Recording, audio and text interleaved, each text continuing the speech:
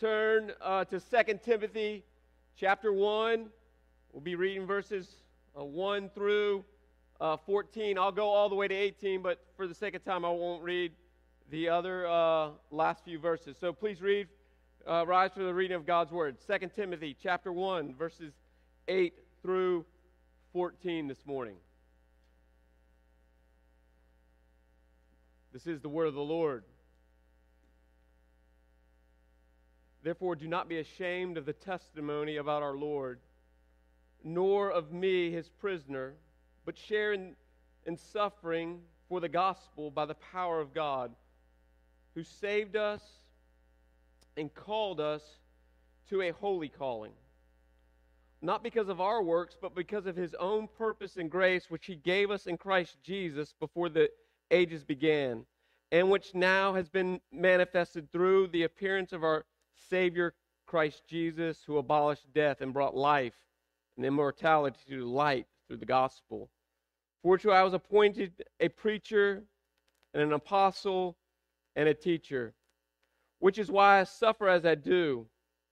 But I am not ashamed, for I know whom I have believed, and I am convinced that he is able to guard until the day that has been entrusted to me.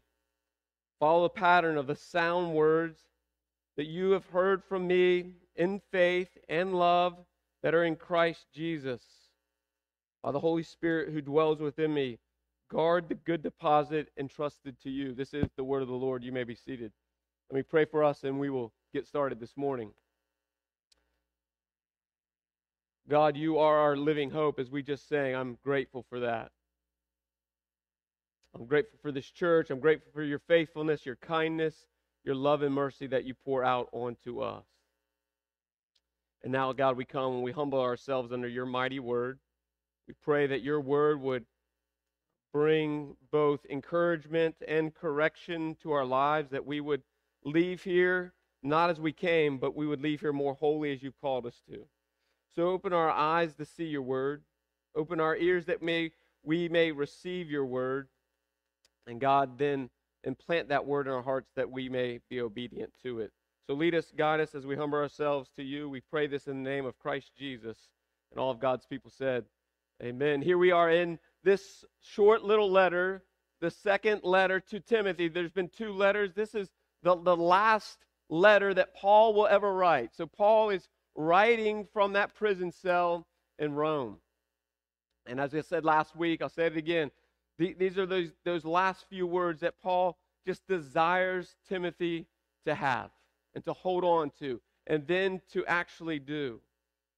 This morning, he's going to tell Timothy, remember Timothy is this young man who has been entrusted with the gospel to preach in Ephesus. He's a pastor of a church in Ephesus, and he begins to falter. And he begins to waver because of what's happening at the church in Ephesus, and he becomes really discouraged. And so Paul is writing this letter to Timothy to remind him not to be discouraged. Remember where we left off last week. He said, God has given you a spirit not of fear, but of power and love and self-control. And so Paul is reminding Timothy, hey, there's this gospel in you that gives you great power. And yet he's being timid. And he's shrinking back from proclaiming the word of God because of maybe outward persecution from the church or inward, just a place of doubt. I don't know if you've ever been there. And sometimes one begets the other. Sometimes that outward persecution gets us to a place of discouragement. And in discouragement, we kind of sit back and we don't relish in the gospel and being reminded of the gospel. And here's Paul reminding Timothy not to shrink back, not to have a spirit of fear, but of power and love and self-control. And this is why he's able to say what he says now to him. Therefore, remember, circle this word in your Bibles. Therefore is always there because of what's there before it. And so what's there before it is a reminder. Timothy, keep on going. Keep on going. Keep on striving. And now he's going to tell Timothy, and this is those places in the text, I'm like, I don't want to preach this. Because he's now going to talk to him about suffering. He knows he's suffering, but he's like, hey, you're going to have to keep on suffering. Now, you got to remember, if you have your Bibles, turn over to 2 Corinthians. This is Paul at the last moment of his life. And so here's a man that knew suffering. Paul is the last apostle, and Paul took the gospel message to Gentiles. Up until Paul, the gospel message was only going to Jews. And so now Paul has been entrusted with this gift to go take to Gentiles. And it doesn't go well for him. And this is what Paul says about his life. This is what he says happens to him. Here's what he says about all of his sufferings. In 2 Corinthians chapter 11, Paul says this about himself. He says, with far greater labors, far more imprisonments, and with countless beatings, and often near death. 5 times I received at the hands of the Jews the 40 lashes less than one. 3 times I was beaten with rods. Once I was stoned. 3 times I was shipwrecked. A night and a day I drifted at sea, on frequent journeys, in danger from rivers, danger from robbers, danger from my own people, danger from the Gentiles, danger in the city, danger in the wilderness, danger at sea, danger from false brotherhoods, and toil, hardship through all of the sleepless nights, in hunger and in thirst, and often without food, and cold and exposure. And apart from other things, there was daily pressure on me, anxiety from all the churches. That is a brother who suffered. And remember what Paul will say. He says this in another part of the letter. He says, oh, for me is this, like in my weakness I find great strength. So he knew suffering. And now he says, I'm still suffering. Remember, he's not on the beach writing this letter. He is in a damp, cold prison cell writing this to Timothy. And this is what he now says to Timothy from a prison cell. Therefore, do not be ashamed of the gospel. Do not be ashamed of the testimony. And don't be ashamed of me. Because later on, and we'll cover this just in a moment, verses 15 through 18 is about men who were ashamed of Paul and deserted Paul. Like, I don't know if I want to be near that guy, because when you get near that guy, bad things happen. Deuces is what happens. That's what he says about these 2 gentlemen. And he says there's one guy that kind of stuck near him and to him through all the imprisonment. But now he says to Timothy, hey, don't be ashamed of me, and please don't be ashamed of the gospel. And then he says this. Circle that one little word in your Bible. But what? Share in the suffering. He says, Timothy, hey, just like me, you're going to have to do the things I'm going to do, be persecuted, and suffer like I am suffering. And here's Timothy. Remember, Timothy is timid. He's shrinking back. And now, he of all the things that Paul could have told Timothy, hey, man, just relax. It's going to be all right. You can be good. It's going to get easy from here. I took all the beatings. You're good to go. I was the forerunner. No, he says to Timothy, hey, you're going to have to partake in suffering. So I'm telling you, I'm telling the church, I'm telling myself this morning, if we want to follow Jesus, we will suffer. Paul, in just a few verses in 2 Timothy 3 says this, anyone who desires to live a godly life, what? Will be persecuted. So I don't know where people get off with this health, wealth, prosperity gospel. If you're signing up for Jesus, you're not signing up for riches. You're not signing up for nice cars or nice houses or nice vacations or even cure of all your illnesses. You are signing up for a lifetime of persecution. So if you don't want that, then don't follow Jesus. Now remember, Jesus said that to us. He said, you're going to have to count the cost. You're going to have to count the cost to follow me. But my greatest fear is no one's told us the cost. Like following Jesus is really difficult. Flip back to 2 Corinthians. Read what happened to Paul. My man was out to sea for days, just wandering on a piece of driftwood. Anyone done that before? No. Been thirsty, hungry, homeless. That's Paul. And now Paul's saying, you're going to have to partake in that with me. And so this morning I want to look at, then how do we suffer well? How are we going to suffer well? So we're going to look at two parts. God's part in our suffering and your part in the suffering. So God's part and my part. Let's look at the text. God's part in the suffering, Paul says it this way. If I can get to part number 2, we will. If I look at my watch and we're not there, we'll come back next week. Because what I have to say this week is really important. I do not want to rush through this first part. So I'm going to watch the time, kind of. One sign will be if you get up and walk out, I'll know when to stop. So Paul tells Timothy and is telling us, therefore do not be ashamed of the gospel or the testimony about the Lord or my imprisonment, but share in suffering for the gospel. It means to preach, proclaim, take the good news to lost people. He says this. How are we going to do that? He says, by the power of God. So God's part first in our suffering is we know this. We do not suffer on our own. We are suffering by the power of God.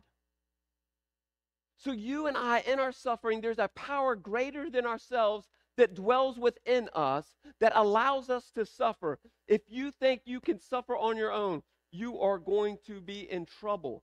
It's by the power of God that even allows us to suffer well. Paul knew this so well. Paul knew from his conversion in Acts, when he came from Saul to Paul, he received the power of God. And in that moment, he started doing some amazing things, but only by the power of God. So you have to know first and foremost, do you know, do I know, do we the church know that the power of God now dwells in us? Which if we believe that, then we will be able to suffer well. Because God is going to do and allow us to go through things that apart from him would crush us. Because what does Paul say? There's nothing that has crushed us. Though it's been hard pressed, we're not crushed. We're not broken. So you have the power of God in you that will allow you to suffer. Not only that, he says this. So it's by the power of God that we suffer. And how do we suffer with God, with his power? He says it this way. We can do that with confidence. So he says, it is by the power of God who what? Saved us, called us, and now it's for his purposes in the text. So 3 things. Now we have confidence to suffer by the power of God because first and foremost, he saved us. Are you reminding yourself, are we the church, reminding ourselves daily of our salvation? With that, we have confidence. Without that salvation, you have no power. So we, with confidence now, know that God has done something for us and in us. He now says the next confidence is this, that God is the one that did it. He's the one that called you. He calls us. And then he says, now with confidence, because of my salvation, because of the calling, he has a purpose for my life. He says this, he who saved us, he who called us to a holy calling, something beyond ourselves, not because of our own works. You did not save yourself. Paul says in Ephesians chapter 2, your calling is a free gift from God. Your salvation is a free gift from God, so that no one would boast. So this is what Paul's going to later on say that was deposited in you. It's this gift of your free salvation that he put in you. So for whatever reason, God chose you to deposit this great gift, and now he says, I have a purpose for it. He goes on to say this, who gave us Christ Jesus, for the called us not because of our works, but because of his own purpose and grace which he gave us in Christ Jesus. God has saved you. God has called you for a great purpose. There is a purpose in your life and in my life from my calling that even in my suffering, I must recognize. My suffering is for the purpose of the gospel. Remember what he told Jeremiah in Jeremiah 29. I've got plans for you to prosper. That does not mean you're going to be rich. God has great plans for our life. God had a plan for your life, for a purpose for your life, for the gospel's sake. And we know this, it wasn't overnight. He said this purpose was before the foundations of the world. He says that in the text. He which gave us Jesus Christ before what? The ages began. God had a salvation, a calling, and a purpose for your life before you were ever thought of by your parents, by your great-grandparents. Because God is not caught in a box of time. God sees all things. God knows all things. He sees yesterday the same way he sees tomorrow. And God, in his great purpose for you, called you and saved you. Again, and we would say this, what is the call of God on all of our lives? Paul says this is God's call on your life. This is the purpose of God for your sanctification. The call in your life, the call in my life, is to become more and more and more like Christ Jesus. You ever want to know what the will of God is for your life? That is the will of God. That is the purpose of God, that God would save you for his will, and his will is to sanctify you, to make you more like him. What one writer says it this way, God's call in your life, God's salvation on your life is this, that you would know him and you would enjoy him forever. Do you know God and do you enjoy God? Because knowing God and enjoying God is what will bring your sanctification. And then he says, not only this, not only by his power and with confidence, but how do we do that with his power and with confidence? He says this, we got to remember the promise. He goes on to say it this way. I just said one of them. We can know for sure and be reminded of the promises, that the promises is from long, long, long ago. Therefore, it can be trustworthy. Anything that has stood the test of time for that long is trustworthy, is it not? How many of us are like, again, maybe you invested in crypto. I don't know. That was a bad idea. But like everyone, that was like the bandwagon. Let's jump on crypto and make a lot of money really fast. Well, that market tanked because there was no trustworthiness in it. It didn't stand the test of time. But the gospel message has stood the test of time, and it continues to go on. It is trustworthy. So the promise is trustworthy. Here's what also he said. The promise is not a thing. He says, which is in who? Christ Jesus. The promise is Jesus. It's a person. Do you believe in the person of Jesus? Not do you know him. Because Paul is going to later on say this. I believe in him. Do you believe in that promise? Not just know the promise. See, knowing and believing are two different things. Knowing something doesn't always compel me to do something about what I know. But believing in something compels me to do something with what I believe to be true. So, the first, remembering of the promise, it's old, it's trustworthy. The promise is Jesus himself. And here, we can remember the promise has power. Jesus has power. 3 places that we see the power of Jesus. He says this. This is what Jesus, his power, has done for us. The first thing it did this, it abolished death. In Christ Jesus, there is now no death for us. yes, there's death for the body, but not death for the soul. So the first place is he abolished death. But here's the other promise. You can abolish death, but always abolishing death does not bring the next promise.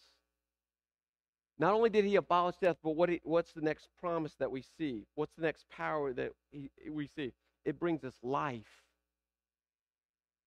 So he killed one thing, and in killing one thing now brought you into life. Do you live in that promise? Do you live in the promise that the old is past and now the new is here? The old God took care of through Christ Jesus. Your old sinful nature was killed at the cross. The power of sin in your life was abolished at the cross. And also at the cross, it brought you life. Do you believe that this morning? And then it says this. Now this promise that's been given to you, he says it this way. He says in the last few verses, and immortality to the light through the gospel, for which I appointed a preacher, an apostle, a teacher, which is why I suffer as I do. But I'm not ashamed. I'm not ashamed to preach and teach the Word of God. I'm not ashamed to preach the power of God. I'm not ashamed to preach the Word of God. And he says this, for I have confidence, or for I know who I believe in. He's not ashamed because of the confidence of who he's trusted in, the promise. And then he says this, and I'm also convinced that he, Jesus, is able to guard what he planted in me. So now this gift, this deposit, he's going to say later on in the text, has been entrusted to me. And now in that entrusting that, God's going to keep that to fruition. God's going to guard that all the way to the end. What he's saying is, you cannot lose your salvation. Like, we have confidence in our salvation, not because of anything we do, but because of everything he does. And when he implanted us, therefore, he's also going to watch over what he implanted in us. So you cannot lose your salvation. If anyone tells you you can lose your salvation, take them to this passage. No, he guards it. Like, he put it in you, and now he's with the Holy Spirit guarding it. But how often in our insecurity are we so insecure that we're going to lose our salvation? Well, if you have insecurity about losing your salvation, you're going to go back to a works-based mentality. I got to keep working to keep this thing. We didn't work to get it, so what makes you think you got to work to keep it? But that's where Satan brings these lies to us. And he's like, no, I have this confidence in the promise of Jesus that he will guard it through the Holy Spirit all the way to the end. Do we have that confidence in Christ Jesus this morning? Because if all that's true, then what? Then we won't be ashamed of the gospel. Because you can take everything from me, but you can't take the one thing that matters most to me, my salvation. And that is why Paul is able to say, hey, through all that I've been through, I'm still okay. I'm still good. He says this, for me to live is Christ and to what? Die is gain. And he's saying, I will be persecuted because I know at the end of this, there's this great reward waiting for me. There's this gain waiting for me. Is that true for you? Is that true for me? Do we look at today as we are waiting to receive the gain for us in heaven? Are we so in our anxiety that we can't even see what God has promised to us in the future? But Paul's like, no, you're going to have to endure the suffering, but let me show you again. This is how we endure that suffering. It's by the power of God, it's with confidence, and it's by remembering the promise of Christ Jesus. So that's where it starts. Look where Paul starts. Our confidence in our suffering does not start with ourselves. It starts with God. And God is going to do stuff for us, in us, with that place. And I wish Paul would have hit period right there. But now Paul's like, yeah, and now there's some things you're going to have to do in your suffering. There are some things that all that God's doing, there's some things that we're going to have to do as well. So this is our part of the suffering. It says in verses 13 and 14. So after all that God has done for us, he now says there's some things that we must do in our obedience to God in our suffering. So these are acts of obedience, not acts of working to keep what's been trusted to us. Once you get saved, you must be obedient to Christ. So now he says there's two things that we must do in our suffering, that there's places of obedience for us. The first, he says this: follow the patterns of the sound word that you have heard from me in the faith and love that are in Christ Jesus. The first thing is this: we must follow the word. Now, that word follow does not mean to walk behind. When we think follow, like follow the leader. There's a leader and we just follow behind him. That's not the Greek word. That's not the word that Paul used. The word means this: to literally hold on to or to grip tight with all of your might. So we are to what? Hold or keep the word. Which means we are to treasure the word of God. So it's not just follow. Do you and do we really hold tight to God's word? The psalmist says it this way: I've hidden your word, or I've held so tightly to your word that I might not sin against you. So it's not just following the word of God, it's are you gripping the word of God in your life? And if you grip something, you got to know something. Do you know the word of God? Do you treasure the word of God? Because if you do not treasure the word of God, what would you want to hold on to it for? Like if you're with your kids and you love them so much, when you see danger happen, do you not grip them tighter? That's what Paul is saying about. Like, are you gripping the word of God in your life? But you got to know the word of God. That is my great fear. I say it all the time. My great fear is that we have the word of God, but we do not treasure or grip the word of God. Do you love God's word? Not that you just follow it, but you'll hold fast to it. Paul goes on to say it this way: not only are we to follow the patterns of the sound word. That word pattern means this: a standard. A standard of living. God has called us as children of him to hold tight to the standard of living that what? He has called us to. God does have a standard for how we ought to live. Now the world says, forget the standard. Come up with your own standard. That's why we're in the mess we're in. And there is now no standard how we are to live. What's good for me may or may not be good for you, and vice versa. No, when I hold fast to the word of God, God then has a standard for my life.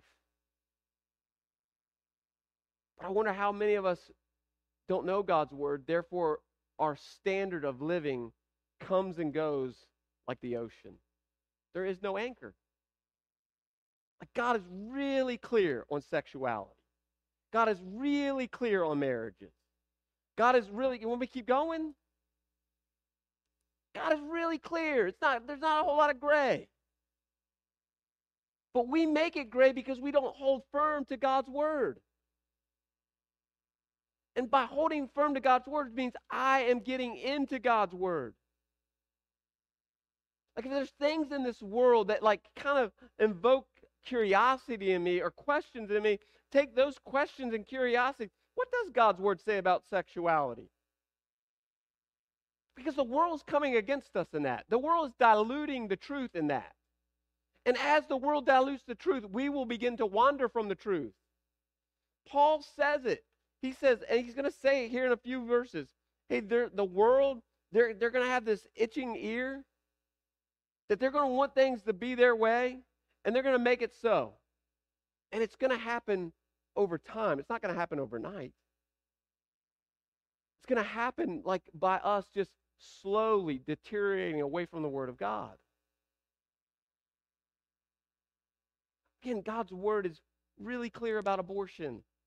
It's super clear. But how, even in the church, we're like, all the places we look in our society, all the places we've come, all the places we've wandered from the truth, it's because we, the church, have not held on to the Word of God. My great anger for the church is because pastors do not preach the Word of God. Like there's people that call themselves preachers, they never open their Bible on a Sunday morning.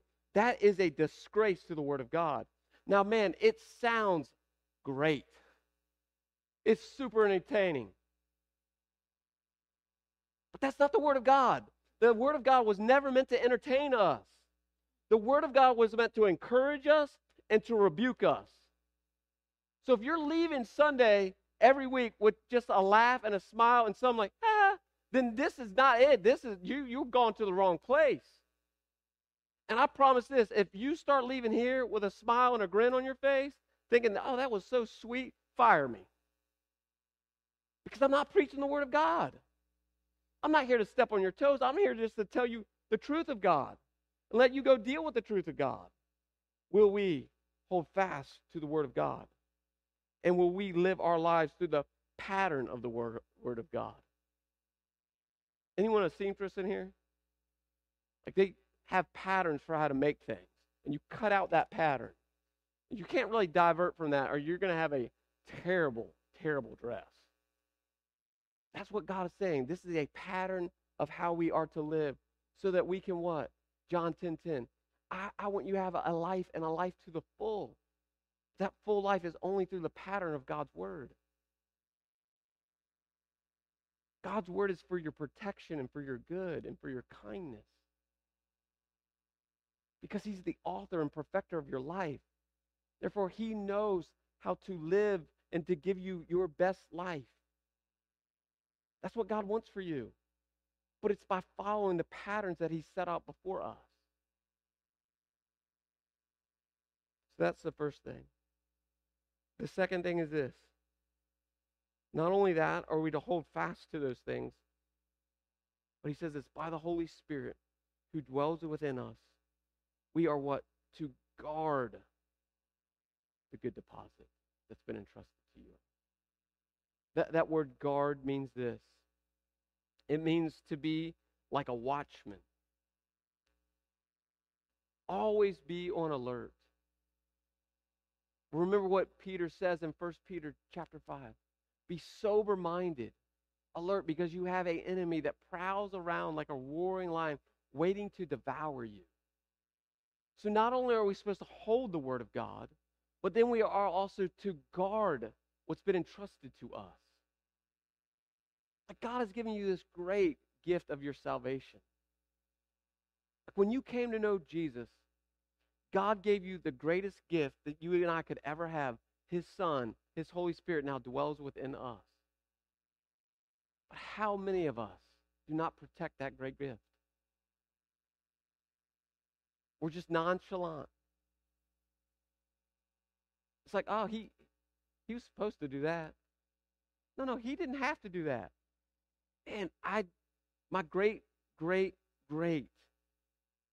fear is that we don't really see this precious gift that God's given to us. How many of us as parents, I'll tell you for me, I'll speak for me. Maybe this isn't true for you. I remember when Tennis was born. I remember holding her. I remember having that moment of, uh-oh. And it wasn't uh-oh like her. It was like, uh-oh. Now I'm called to care for her for the rest of her life. And it is scary. And then they're like, hey, now you got to put her in a car seat and you got to put her in the car. I'm like, uh-oh. And I remember driving from the hospital home. And this may not be true. This is my memory. It was like a 12-minute drive home. It felt like it took me an hour and a half. Because I'm like creeping, crawling, like looking all through the mirrors, making sure like who's coming where, what's coming where. Why? Because there was something in my back seat that I treasured. And I wonder if we hold the gospel message, our salvation, the same way. What Peter says, are we always on alert? And that means, are we watching what we watch? Are we watching what we listen to? Are we watching the conversation that we're engaging in? Are we guarding that from all the assaults that are going to come our way? Because Satan is going to attack you. That's a promise. And he's going to want to weaken your defenses so he can get to the precious gift to make you doubt, to make you wander away from the Lord. But God is saying through Paul to Timothy, hey, that thing that you're starting to shrink back from, that you're getting nervous to protect, please don't, Timothy. Please guard it. But look what he says. The key is this. How are we to guard it? We are to guard it through what? The Holy Spirit. So even in our guarding, we're not doing that alone. We are guarding this thing, this precious gift, this promise that Jesus gave to us.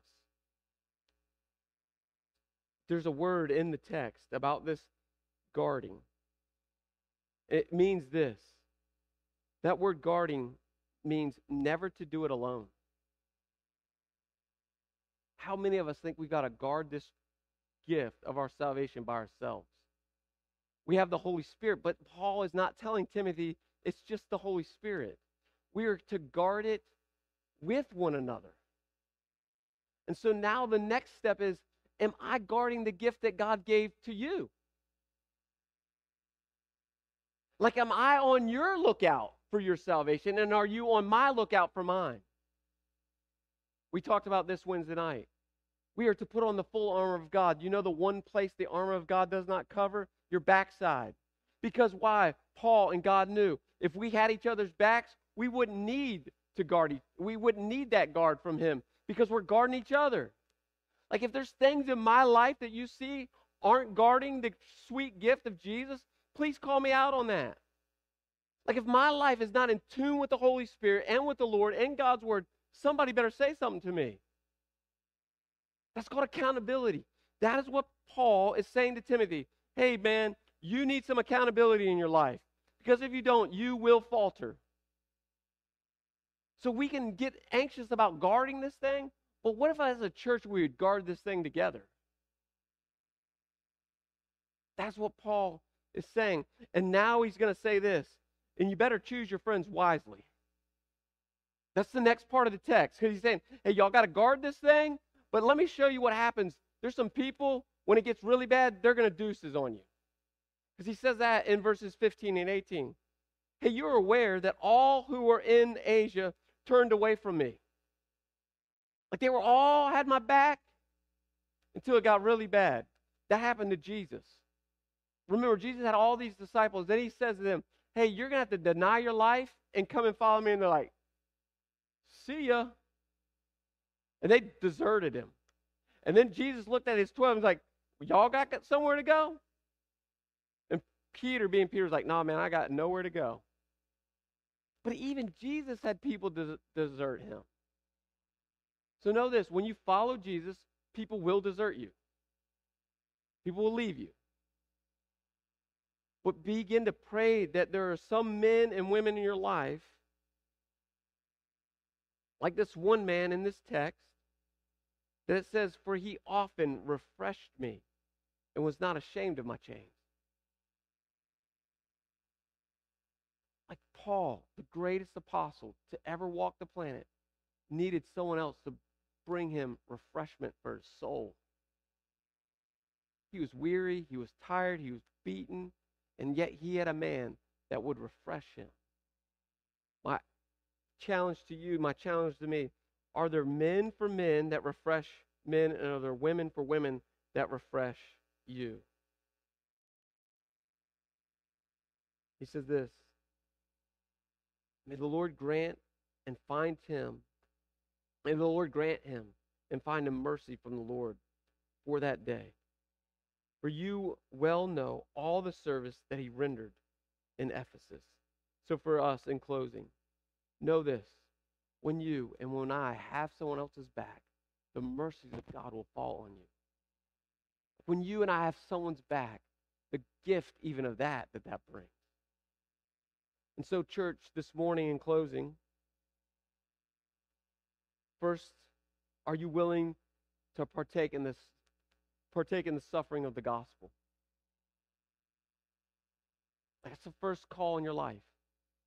Are you willing to suffer for gospel's sake? And if you are, will you be reminded that God will play his role by his power with confidence and remembering the promises that he gave to us? And then will we hold fast and guard the sweet deposit as we do that for one another? Let me pray for us this morning.